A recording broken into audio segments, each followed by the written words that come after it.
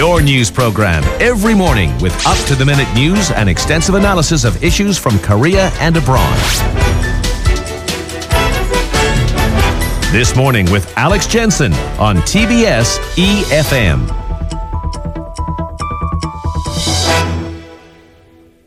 So at 8:18, South Korea is set to close the gap on Japan as the world's most aged population by 2050. Already we're just behind Japan, although Japan is some distance ahead.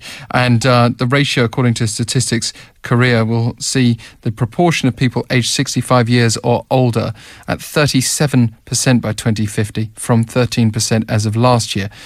Are we actually prepared for this? Is our pension system likely to cope, for example? Lee Seung-Yoon is a professor of social policy at the Graduate School of Social Welfare, Ewha Women's University, and joins us on the line. Good morning. Good morning.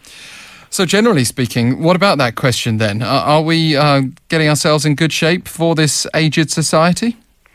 I think, we have been, the aging society and how to deal with this has been on the government agenda already from early 2000. Basically, the aging of the society, happens because of two reasons. I'm sure we all know that it's because of the longer life expectancy. People live longer, but it's also driven highly by low fertility rate.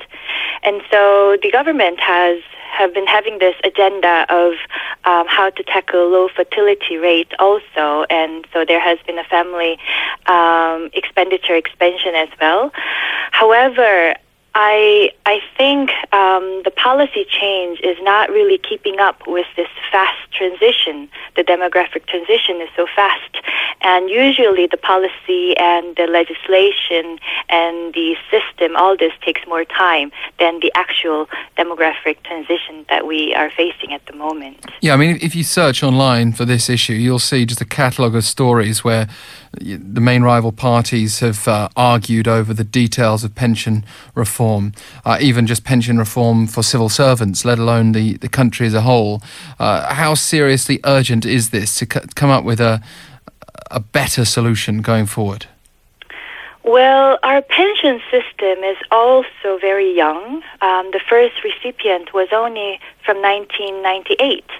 And considering the Western European countries, where it started already from late 1800 or 1900, we have a very, very young pension system. So the problem that we have at the moment is that we have an immature pension system. However, one of the fastest aging society. So for the pension system, we have to consider two things.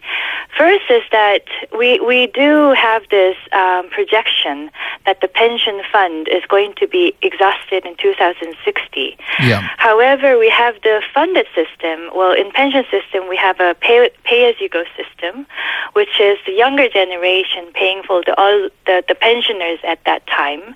And then there's a promise that if the younger generation gets old, the younger generation of that generation will pay for that generation. That's the pay-as-you-go system. However, Korea has a funded system, which means the pensioners, the future pensioners, or let's say the future pensioners are contributing their pension money for the future. So that means we save up the money, so we collect contributions, and that will be spent for the pension later on. However, the problem is the pension benefit level was set high compared to the contribution that people has been paying. So that gap, there has been a lot of pension reform. So replacement rate has been going down from, it's now set to be 40%, the pension. However, the contribution is very low. I'm sure many people wouldn't consider pension contribution taking up their income more than 10%. How they feel also. It's actually the pension contribution is very low compared to the benefit that they will get. I understand, but already we're in a situation where half of our elderly are living in poverty. Definitely. Which is just an absolutely startling statistic. And on this very show, we've gone out and we've spoken to elderly people. We've seen the situation for ourselves. For example, we interviewed a year or so back a widow who was left really with nothing. And and was living without running water, right in the centre of Seoul. It's quite shocking. This is very shocking. I definitely, I'm with you that we have a serious problem regarding elder poverty rate. We are one of the, in terms of GDP per capita, we consider our country as a very economically developed, advanced country. However, it's very easy to see an elderly person collecting cardboards. It's a very strange society. We have this economic development. However, we have the highest relative poverty rate for elderly. And then we also have many elderly working in the labor market.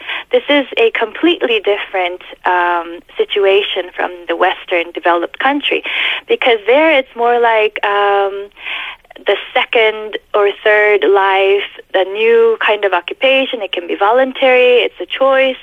However, the elderly working in the labor market in Korea, more than 70% of them replied they're doing this for living. So it's not by choice, it's not a habit thing, but it's because they're desperate for income. Yeah. And that's the situation now, which is why I personally, and many others I'm sure, are so concerned about where we're going to be heading by 2060 when the National Pension Fund is exhausted as things stand. How confident are you that we're going to reach a solution, even if it is a painful one, for example, increasing contributions? We would have to reach a conclusion. I'm sure it will happen, because otherwise it's going to be a disaster. So the important part is how fast and how accurately we know the detail, and then how much we prepare.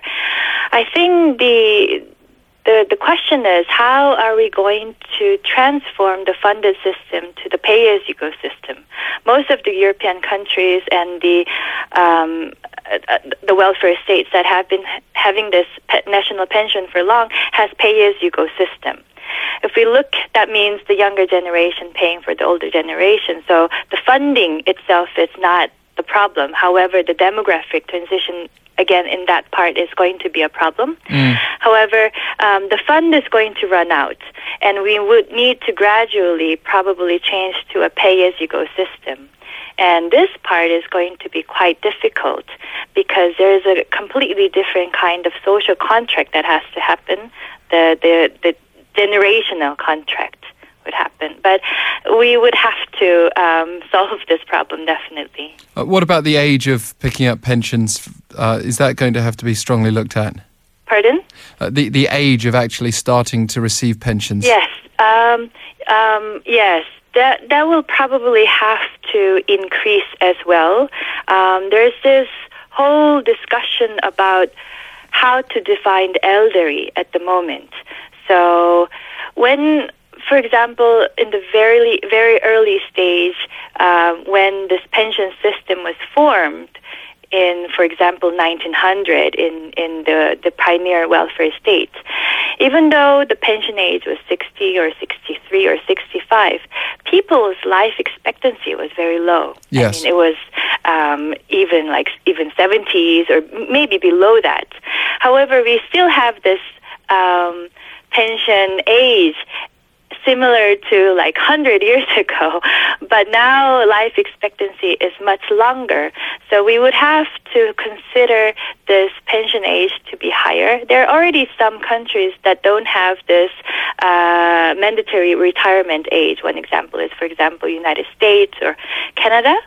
But we do still have this, we have this discussion about whether to increase the mandatory age as well. And this will probably go together with hiring the pension age as well.